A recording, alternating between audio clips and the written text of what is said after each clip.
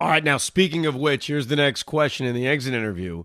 The moment you knew this season was effed. And there's a lot of ways you can go with this because there were a lot of moments throughout this season where I think we all looked in the mirror and said, uh-oh, it's not turning around. The ultimate moment we knew it was effed, you could certainly go to the trade deadline. You can go to trading Scherzer on that Saturday, trading Verlander a few days later, trading Robertson a few days earlier, or maybe it's an individual game. Maybe there's a certain game that jumps out at you or a certain stretch of the season where you just knew this is not turning around. And I'll start it off because I had a few of them. I certainly had a few of them. I'll never forget the Mets had that incredible homestand against Tampa Bay and Cleveland in late May. We even did a drive home podcast. You can check the archives in which I'm ecstatic, you're ecstatic, we're back. This is the winning streak we needed. And they very quickly turn around and lose a bunch of games on the road trip, that following road trip against the Cubs and the Rockies. Where I really started to wonder was they come back to Citi Field and they sweep the Philadelphia Phillies. And they're sitting there at 30-27, 3.5 games out of first place, and they've got a 3-game series with the Blue Jays before they go to Atlanta.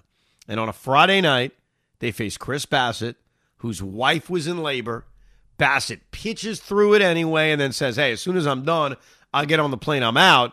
And he delivered, I think it was 7 scoreless innings, outdueled Verlander. Mets lose 3-0.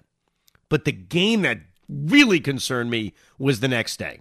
It was a Saturday late afternoon against the Blue Jays, and that's where two big things happened. Francisco Lindor made an error that really changed the game. I think it was in the 6th inning. And then Buck Showalter made arguably the worst managerial decision of his tenure as Met manager. And that was when he elected to face Vladimir Guerrero Jr. with Cavan Biggio on deck. Vlad rips a double. Mets threaten and come up short the 9th, and they lose 2-1. And all of a sudden, like all that winning seemed to get erased. They lost the next day, got swept by Toronto. Then they go to Atlanta. And that's the House of Horrors series where they blew 3 consecutive 3-run leads, capped off by that 13-10 10-inning loss right after. And that's when they fell under 500. They started to sink. The division was gone. I mean, the division was over right after that series against Atlanta. So that was like kind of point number one of, what the hell's going on? I thought we had turned it around. I thought we were back. And then all of a sudden, you're getting swept at home by the Blue Jays and get swept in Atlanta. But then we had a few more teases, specifically right before the All-Star break, when they went on that West Coast trip. They finished strong by winning a home series against the Giants. They go to Arizona. They win 3 straight. Now, at this point, the division's gone, but they're slowly getting back into it. And they win the opener in San Diego against the Padres. They're 42-46, and I'm feeling better about, all right, they're going to go into the break strong, and here we go. And then they lose the final 2 games of that series to San Diego. They come out of the break. They lose 2 out of 3 to the LA Dodgers. And it was almost like, hey, they took the step forward and they went back. But the real moment of clarity, and this is why Max Scherzer deserves so much hate, was in Boston. I made that trip to Boston, as you recall, for that 3-game series. They won the opener, that cheap little rain delay, let's pick it up the next day opener. And then Max Scherzer with a lead on Saturday night at Fenway just flushed it down the toilet.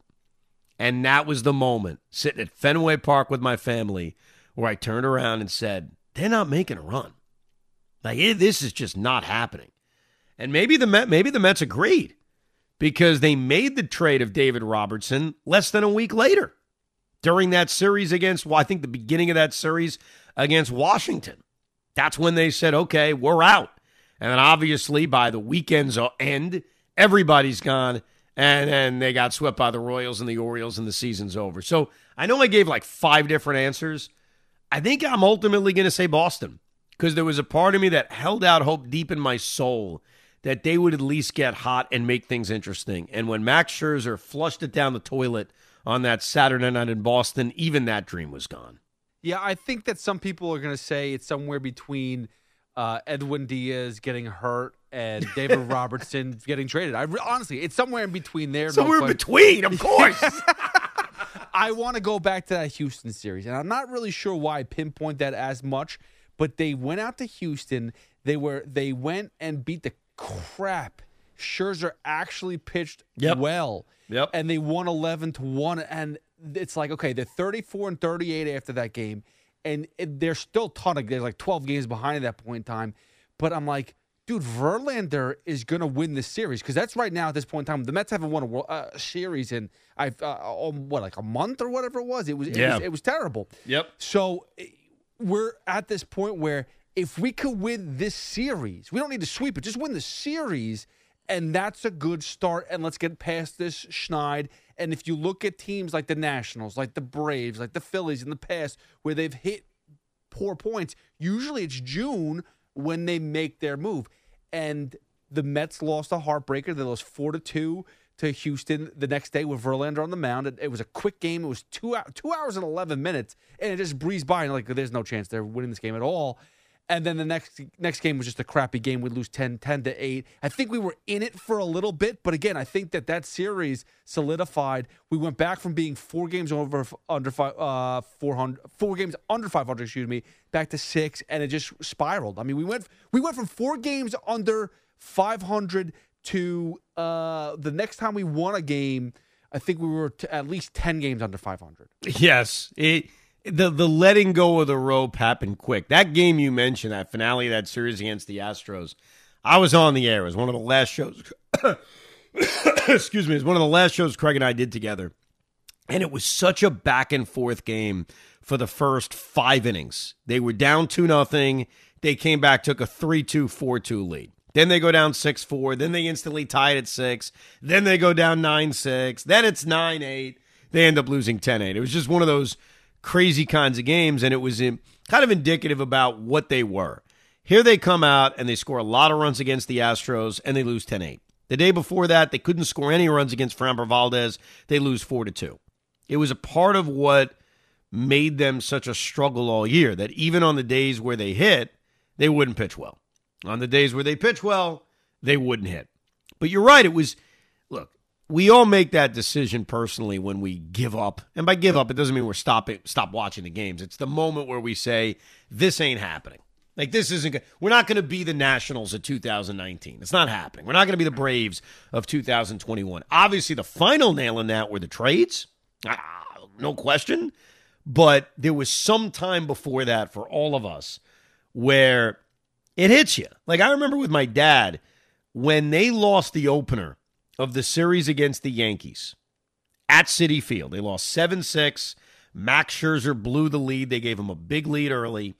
That was the moment I could tell in my dad's eyes he knew we were screwed. It was 5-1 in the 4th inning, and Max Scherzer took a huge dump all over the field. Look, there's a common bond here, a common thread here. Max Scherzer crapped the bed a lot. I mean, that's just the reality. Like, he was a bad Met, more so than his numbers will ever tell the story on, because so many of these games that we refer to involve him effing up, him kind of letting go with a leash, if you will. So I know that game in the middle of June during the height of their losing was when I could see it in my dad's eyes. All right, this ain't happening.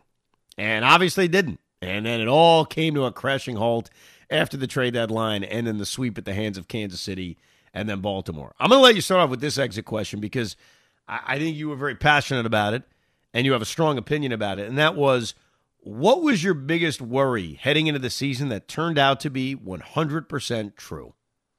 Oh, I mean, I think the biggest for me was we needed extra bat. I think that was something that we needed a DH. That was the most obvious thing in the world. Yep. I mean, rather than split Daniel Vogelback, and we were worried that Darren Ruff was going to make the freaking roster. I mean, geez, I thank God that didn't happen. Imagine that. Imagine it was Ruff Vogelback for the first 2 months of the season. I mean, well, we would have jumped ship so much earlier. But yeah, that would have been the killer. But yeah, the fact that they overcommitted to that, and the fact that all those details came out that Buck didn't even want to do it, Buck didn't want to play him, and we had to endure that all. Like, I mean, honestly, real quick, let's take a pause. As Met fans, we should just pat ourselves on the back and say, you know what? We did a good job handling that. We knew that was the wrong move, and we still rooted for this team and tried to do our best to support this team. I mean, for crying out loud, at one point in time, I tried to beg them, people to vote for him to go to the All-Star game. Okay? I was doing whatever I possibly could, and it didn't work, but that was the most obvious. Anybody else but Daniel Vogelback, a true DH, would have been more impactful to this team. Yeah, you turned out to be right, because you did scream it a lot, and there were certain names of guys that you wanted to add, and I kind of looked at who they had, especially some of the younger players they had, and thought they would be okay. Turned out not to be okay. Here are the final numbers from the DH position from the New York Mets. We'll start with OPS rank. They finished 23rd out of 30 Major League teams in OPS. They were at an even 700. When it comes to batting average, the Mets finished 28th of 30 teams at DH with a 217 batting average. When it comes to home runs, it actually wasn't as bad as you think. They finished tied for 11th with 27 home runs out of the DH spot. Pop the champagne.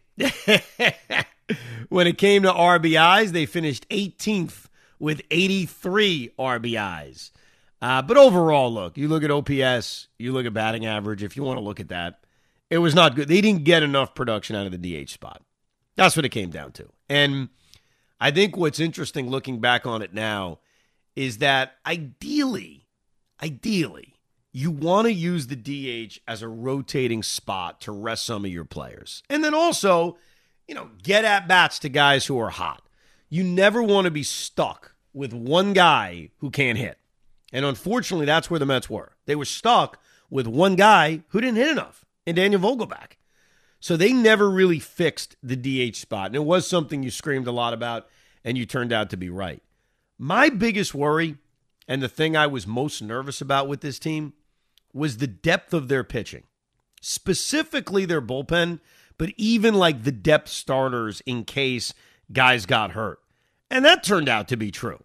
Because ultimately, this bullpen was not good enough. It just wasn't.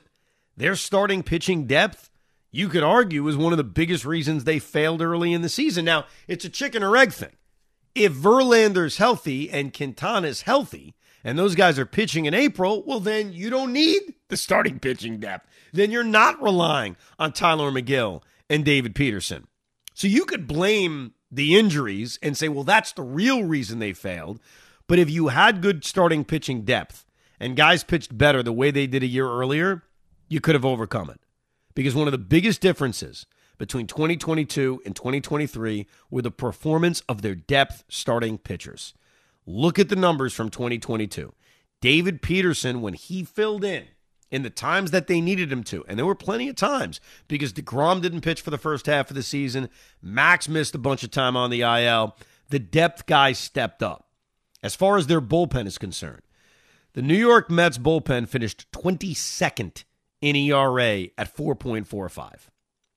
And that's with getting a really good first half from their closer at the time in David Robertson. They were still a bad bullpen. So I guess this is what happens when you lose as many games as you lose. You're right, Pete, and I'm right. Because they sucked in all of those areas that we were concerned about. Bullpen depth, starting pitching depth, and you were right in terms of needing to add a DH bat, which is why this next question I think is a layup for you. And if you don't answer it for yourself, I'll help you get it. What do you got?